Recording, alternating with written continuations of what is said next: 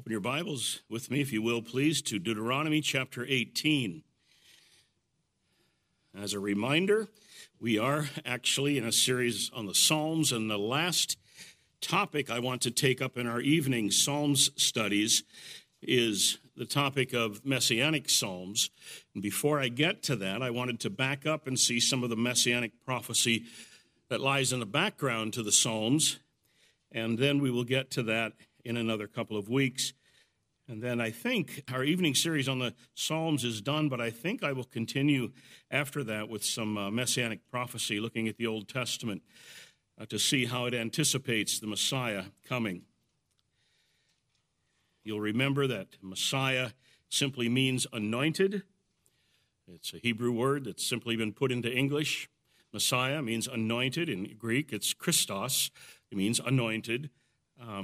And it speaks of the anointed one par excellence who will be coming. The three offices in Israel were the prophet, priest, and king, and each of them was entered on upon an anointing to the office. And in particular, there is a focus on the kingly aspect of the Messiah. That's especially prominent in the Old Testament, but a couple of times we have mentions of the others as well.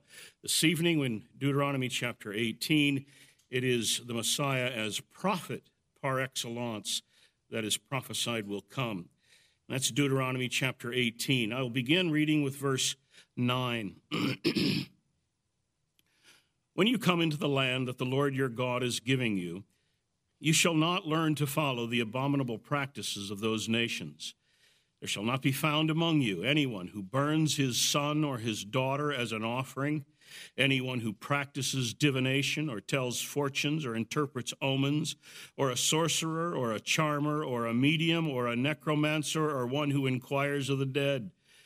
For whoever does these things is an abomination to the Lord, and because of these abominations the Lord your God is driving them out before you.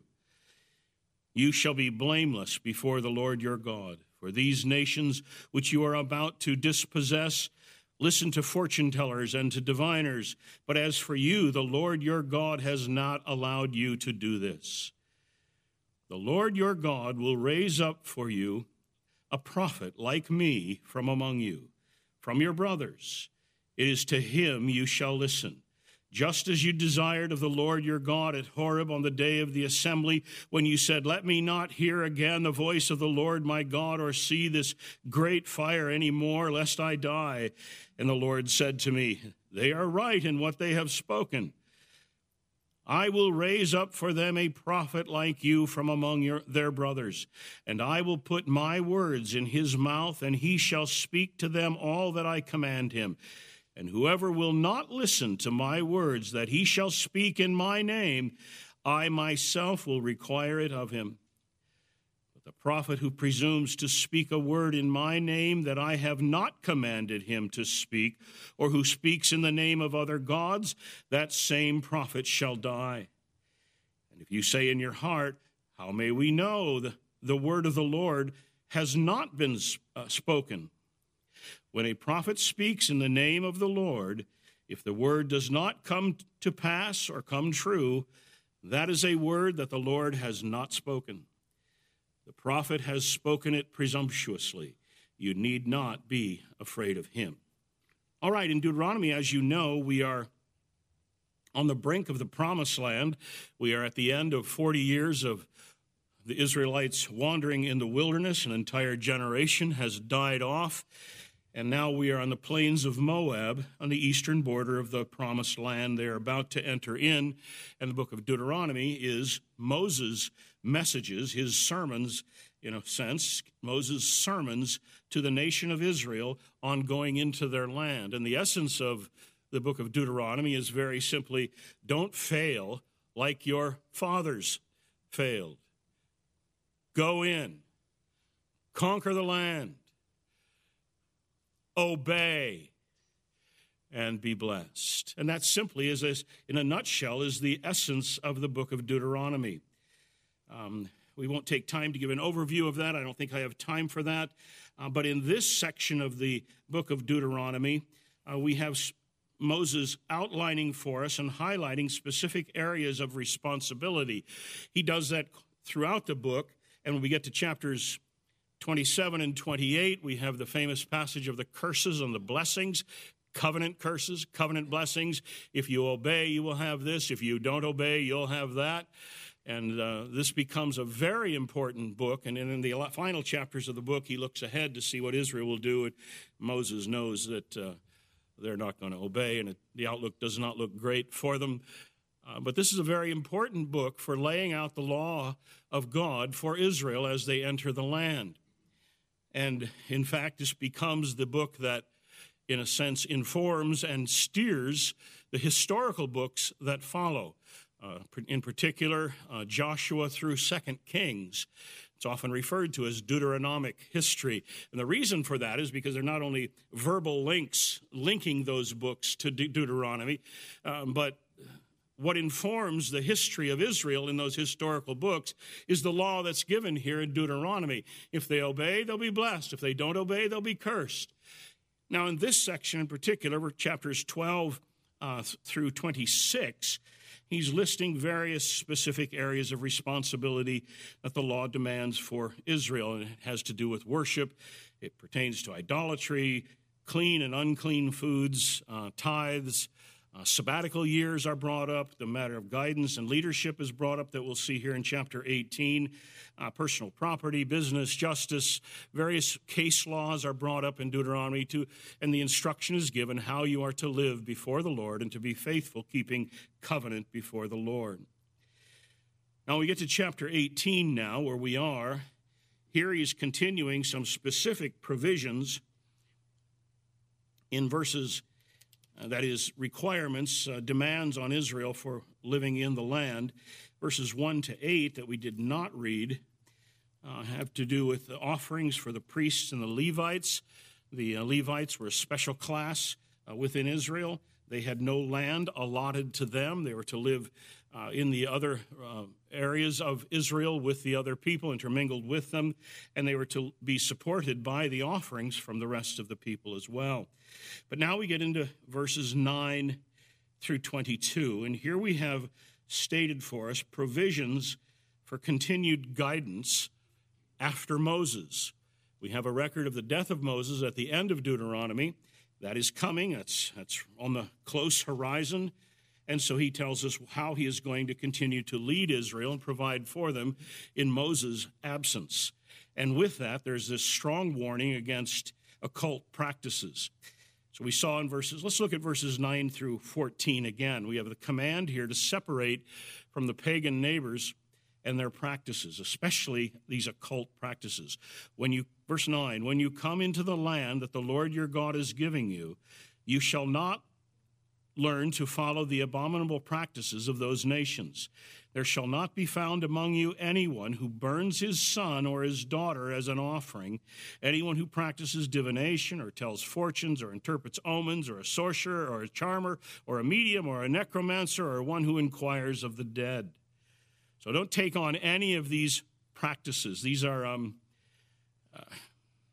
awful kinds of practices, in particular the methods of obtaining information that has not been revealed from God, but they're trying to find it in various ways, such as burning your son and daughter as an offering.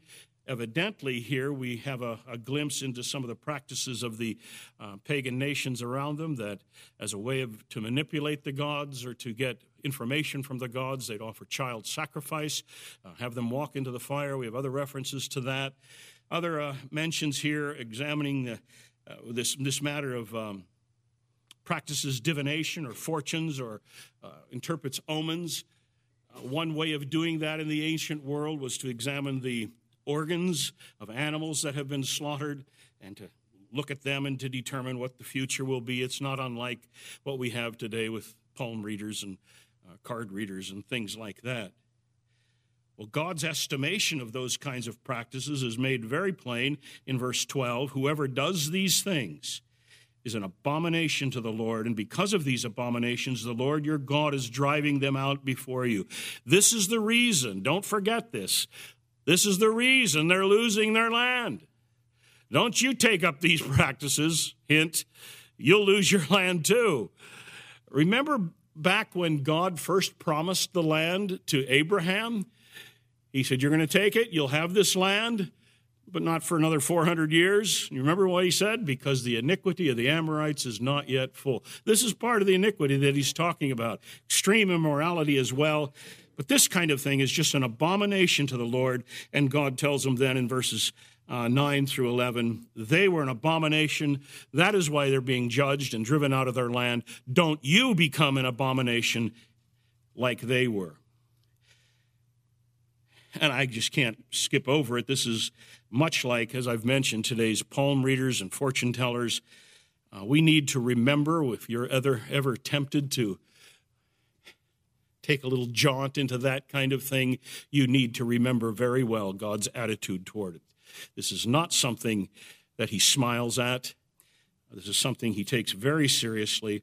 He tells us that here, and we have no reason to think God's attitude toward it has ever changed. I remember one time when I was grade school, young enough not to know what it was, we were exchanging gifts at Christmas time, and I had an aunt who thought it would be funny to give me an Ouija board.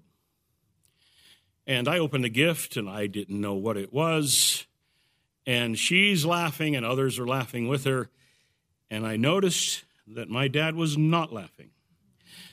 And the next time I saw that Ouija board, it was when my mother asked me to carry out the trash, and I noticed in the bottom of the trash can, there it was. This is not something to be toyed with. This is something God takes very seriously. Leave it alone. And this is what God is telling them. So in verses 13 and 14, then, he gives a summary command to purity, and specifically in that regard. You shall be blameless before the Lord your God, for these nations which you are about to dispossess listen to fortune tellers and to diviners, but as for you, the Lord your God has not allowed you to do this. Leave it alone. Well, that's the command of verses 9 through 14. But now in verses 15 and following, he tells them, in essence, it's really not necessary anyway.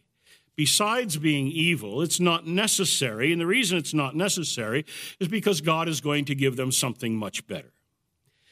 So verse 15, here he explains just how God will continue to lead and give guidance to his people in Moses' absence. Verse 15, the Lord your God will raise up for you a prophet like me. This is Moses speaking to the people. The Lord your God will raise up for you a prophet like me from among you, from your brothers. It is to him you shall listen, just as you desired of the Lord your God at Horeb on the day of the assembly when you said, let me not hear the voice of the Lord my God or see this great fire anymore, lest I die.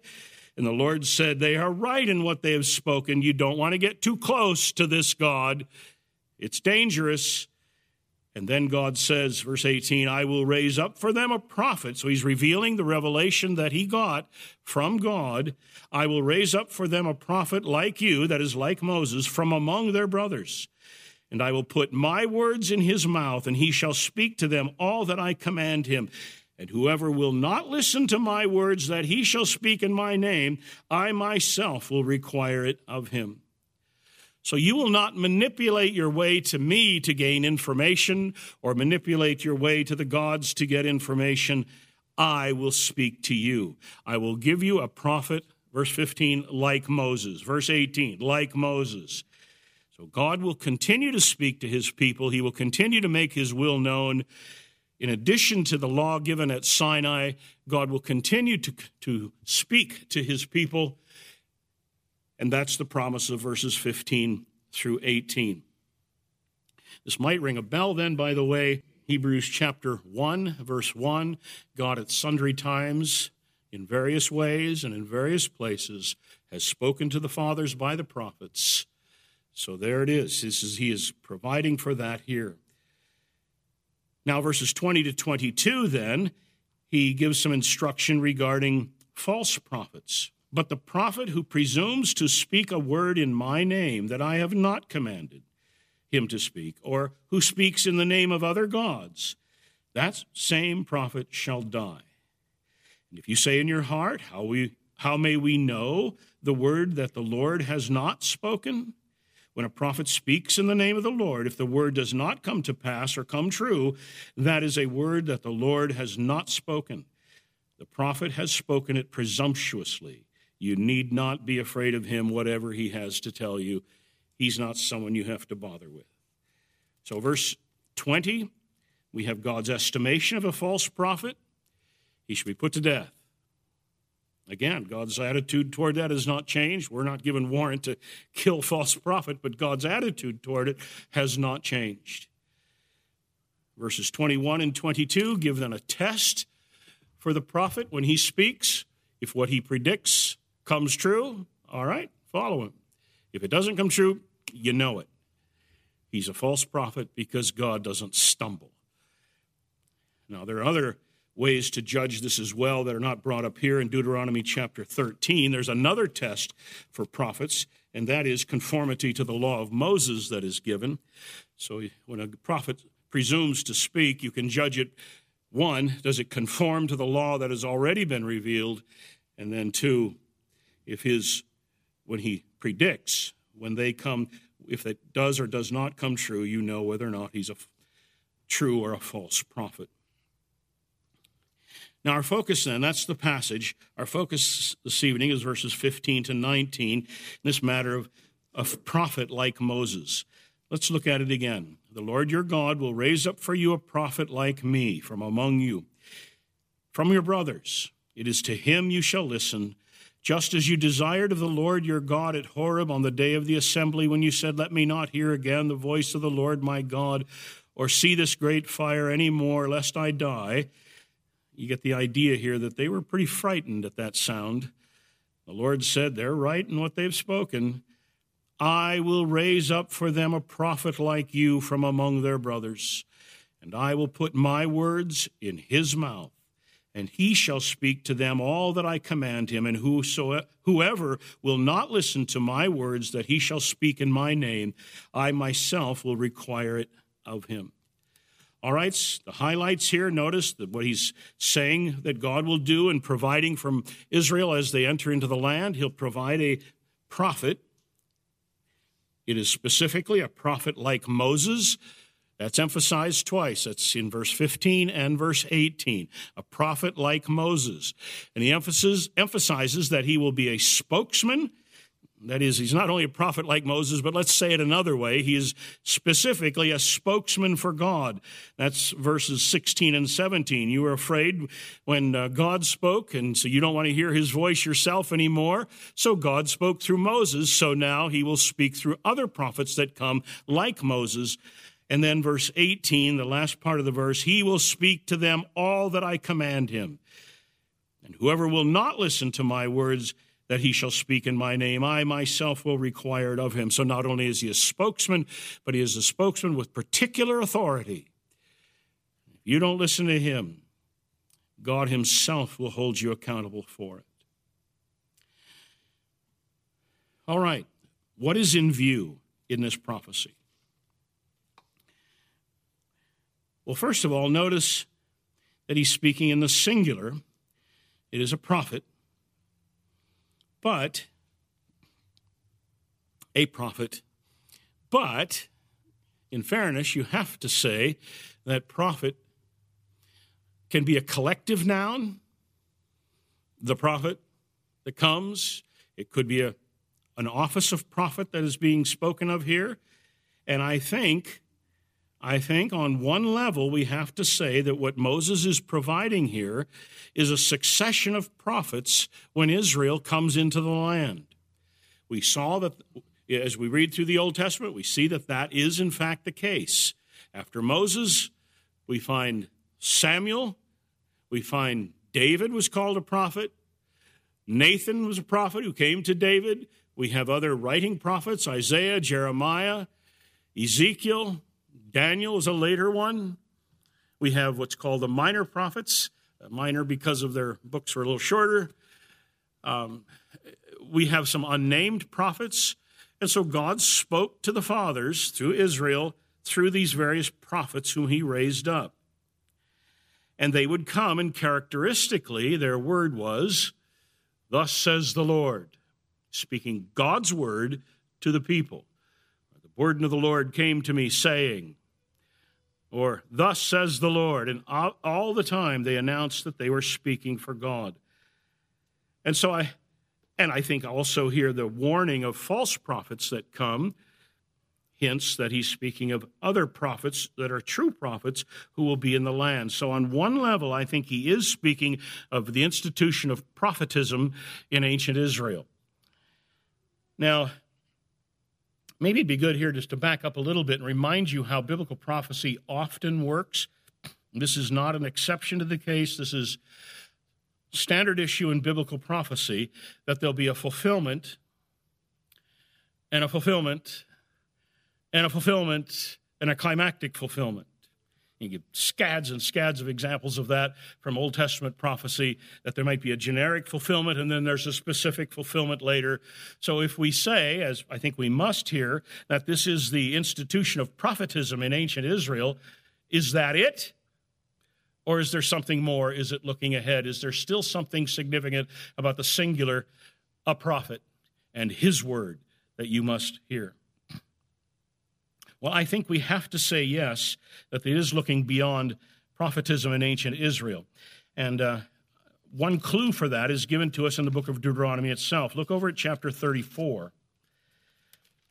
Get toward the end of the book here, at the very end of the book. And let's begin reading with verse 9. And Joshua, this is Moses' successor, and Joshua, the son of Nun, was full of the spirit of wisdom, for Moses had laid his hands on him. So the people of Israel obeyed him and did as the Lord had commanded Moses. And there has not arisen a prophet since in Israel like Moses, whom the Lord knew face to face. None like him for all the signs and wonders that the Lord sent to him to do in the land of Egypt, to Pharaoh and to all his servants and to all his land, and for all the mighty power and all the great deeds of terror that Moses did in the sight of Israel. So we have Joshua following up on Moses. He's the new leader, but the writer here makes the point. These are the books of Moses, Genesis through Deuteronomy, and that is because Deuteronomy in particular is substantively Moses. These are his sermons, but obviously here this is the writing of someone who has come later, and he makes this observation that there's not been anyone like Moses since. So he's looking back, and clearly it's some kind of a clue telling us that Moses was unique, that prophecy of a prophet like Moses has not yet been fulfilled. Seems to be an obvious clue. There's something like this earlier, if you'd like to look back at Numbers chapter 12. By the way, notice, I'm sorry, I should have pointed this out, in Deuteronomy 34, notice that what makes Moses unique is that God spoke to him face to face. It is the closeness and the immediacy of divine revelation through Moses that makes Moses unique. Also, there are Moses' miracles that he performed in Egypt for the people of Israel. Moses stands so far in a class by himself. Now, we have something like that in Numbers chapter 12, verses 1 to 9. Miriam and Aaron spoke against Moses because of the Cushite woman whom he had married, for he had married a Cushite woman. We're not told anything else why the complaint. Some have suggested racial issues and things like that. We're not told that. It could be. But that's left. And so they lead in a rebellion, and they said, has the Lord indeed spoken only through Moses? Has he not spoken through us also? And the Lord heard it. Now the man, Moses, was very meek, more than all the people who were on the face of the earth. And suddenly the Lord said to Moses and to Aaron and Miriam, come out, you three, to the tent of meeting. And the three of them came out. And the Lord came down in a pillar of cloud and stood at the entrance of the tent and called Aaron and Miriam. Miriam is mentioned here rather than Aaron. That's very unusual to have a woman mentioned first and exclusively. It probably indicates that she's leading in this rebellion. they came forward and said, "Hear my words. If there is a prophet among you, I, the Lord, make myself known to him in a vision. I speak with him in a dream. Not so with my servant Moses. He is faithful in all my house. With him I speak mouth to mouth, clearly, not in riddles, and he beholds the form of the Lord. Why then were you not afraid to speak against my servant Moses?" And the anger of the Lord was kindled against them, and he departed. So they've led in some kind of a rebellion against Moses because of the woman he married, and God answers this and shuts it down by pointing to the uniqueness of Moses. If I have other prophets, I'll speak to them. But Moses is in a class by himself. So he's affirming the uniqueness of Moses because of the directness and the clarity of the revelation that's given to him. And yet, the prophecy in Deuteronomy chapter 18 is, the prophet coming will be like Moses. He'll be in a class by himself. So he's speaking then of some individual prophet. Well, we find then in Deuteronomy 18, verses 15 and 18, that he will come from Israel. He's from among your brothers. We find that he's like Moses, verses 15 and 18. He'll have unique authority then in terms of divine revelation. Presumably then, taking our cue from Deuteronomy 34, he will be a miracle worker, do public miracles like Moses did. He'll be a mediator. He'll be a lawgiver.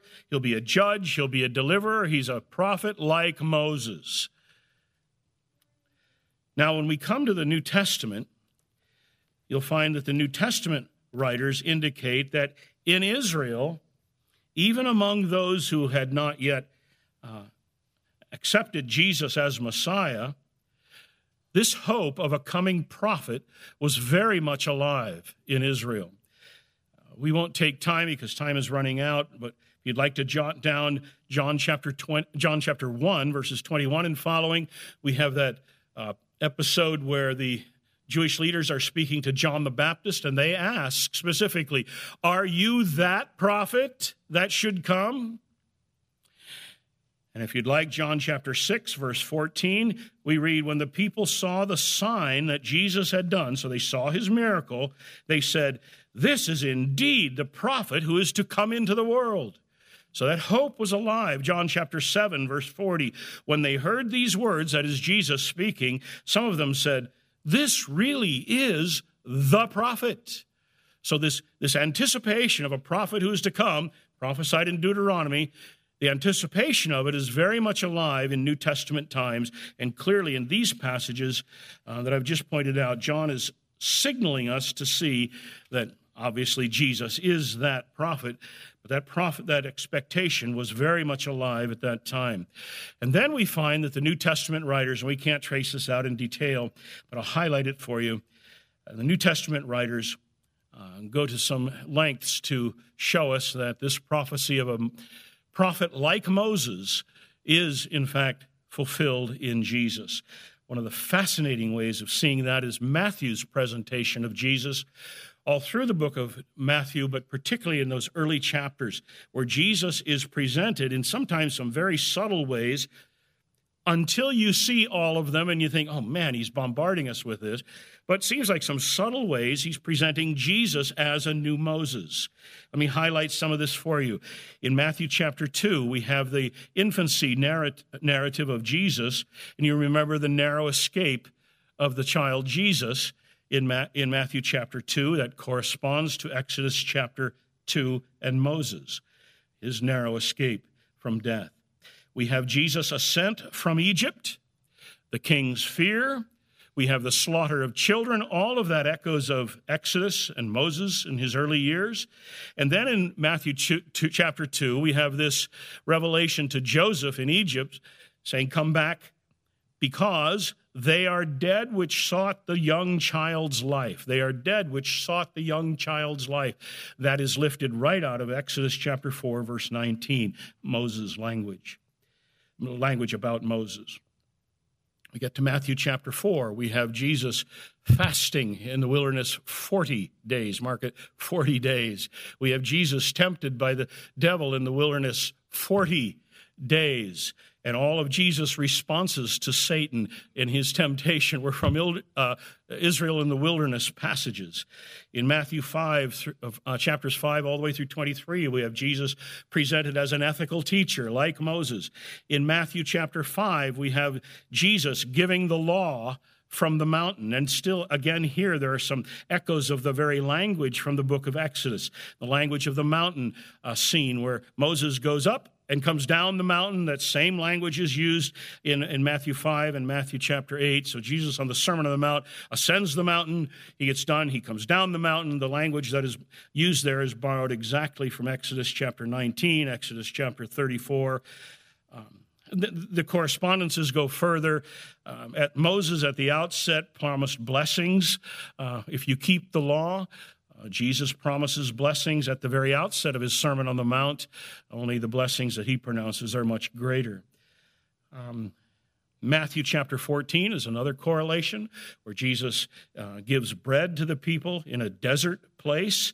Corresponding again to Moses, we have 10 miracles recorded by Matthew in the Gospel of Matthew, corresponding to the 10 plagues of Egypt. And the most explicit one, if there's any question in your mind, is Matthew chapter 17. It's more direct. There we have the Mount of Transfiguration. You remember Jesus is transfigured before three of his disciples, Peter, James, and John, and Moses and Elijah appear there. And you remember Peter misspeaks a little bit and is, let's build 3 tabernacles, 3 booths here, one for you, one for Moses, one for Elijah, memorials for each of you. And in response to that, the voice from heaven comes, "This is my beloved Son in whom I'm well pleased. Listen to him." There's a uniqueness about him. Don't put him in a class with anyone else. Well, we have them presenting Jesus as the new Moses. We have Jesus' own claim in that regard. John chapter 12, verses 48 to 50. The one who rejects me. Listen to see how this echoes Moses' prophecy in Deuteronomy 18.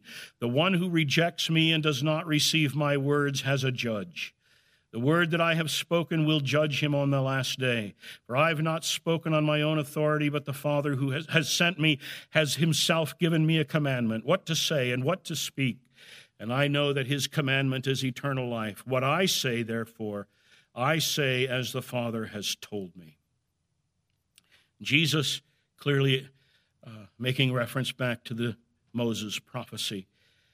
If you'd like something more explicit, Acts chapter 3, Peter's sermon there, where he actually quotes Deuteronomy 18 in this passage, and he says to the people, this is Acts 3, verses 22 and 23, Moses said, "The Lord God will raise up for you a prophet like me from your brothers.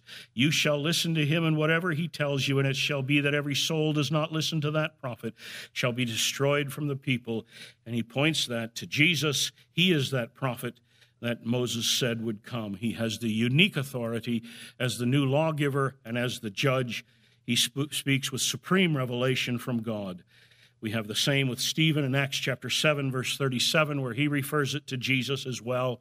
And there are a couple of passages that I do want you to see. Let's take time to look through them in the New Testament.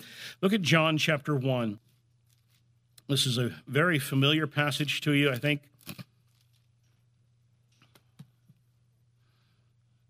John chapter 1. Verses 1 to 18 are well known as the prologue to John's gospel. Not just an introduction, but actually something of a summary of what he wants to say in the rest of this book. But notice how it begins. In the beginning was the Word. Now that's an interesting way to talk about Jesus. We know that he's talking about Jesus because he tells us that in verse 14. The Word became flesh and dwelt among us. We behold his glory. So he's talking about Jesus, but he says, in the beginning, the Word was. In the beginning was the Word was with God, the Word was God. And so he's speaking of his eternality, his equality with God. We're in here to the elements of the basic elements of the doctrine of the Trinity. We have God, and we have one with him who is equally sharing in fellowship with him eternally. Clearly, he's speaking in Trinitarian terms here. But what's interesting for our point here is that he calls him the Word.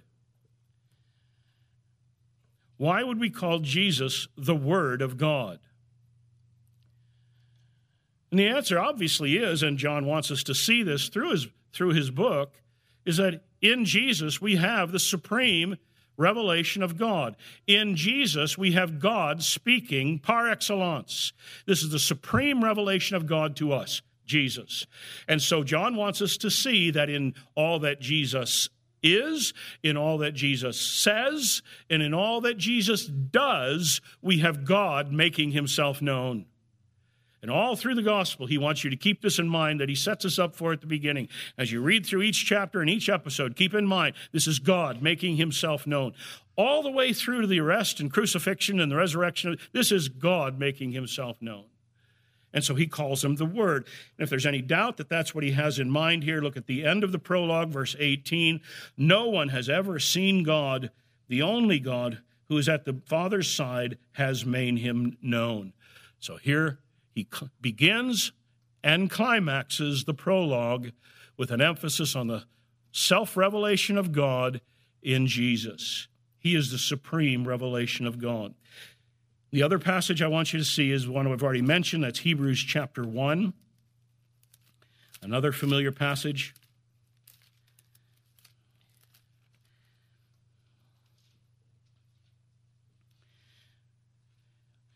Hebrews 1, verse 1. Long ago, at many times and in many ways, God spoke to our fathers by the prophets. But in these last days, he has spoken to us. And here I'm going to push the sense of the original here. In these last days, he has spoken to us by no less than his own Son, whom he appointed heir of all things, through whom he also created the world. He's the radiance of the glory of God, the exact imprint of his nature. So he is what God is, and he is, therefore, the supreme revelation of God. God has spoken to the prophets, or to the fathers by the prophets here and there, piecemeal revelation here, there, a little more over here, a little more over there. God has made himself known to the people. But now, there's a climax. He's spoken to us by no less than his own Son, and it is, in fact, a self-revelation of God given to us through him. Jesus is the revelation of God par excellence.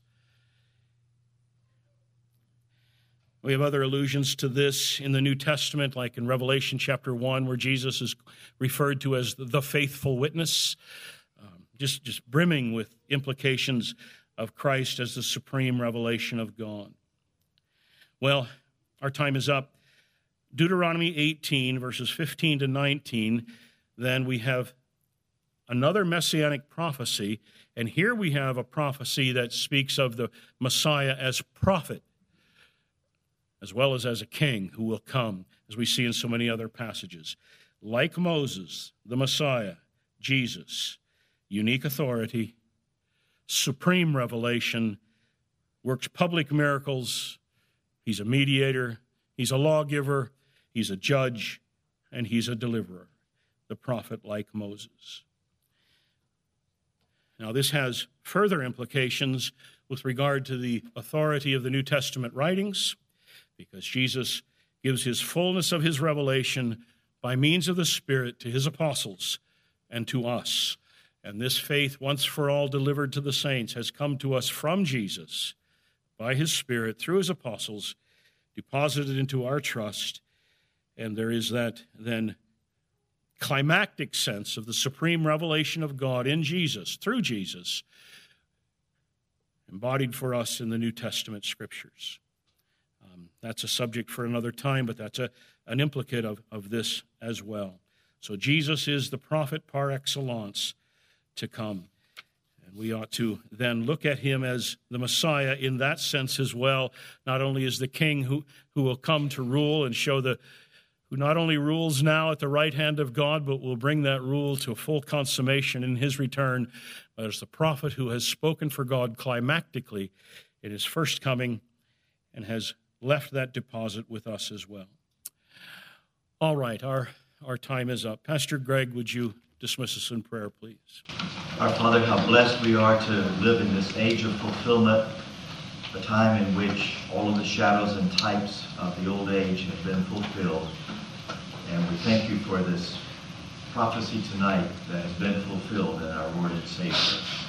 We thank you for the affirmation from heaven on the Mount of Transfiguration and an abundance of other evidences. And how blessed we are to have our spiritual eyes opened, our ears attuned to listen, and our wills bent to understand and believe and trust in the words of the gospel. We pray that the ministry of this great prophet from heaven through his church and through the preaching and teaching and the reading and witness bearing of that word will continue to be effective through us through the remainder of our pilgrimage. And we'll thank you for doing this in Jesus' name. Amen.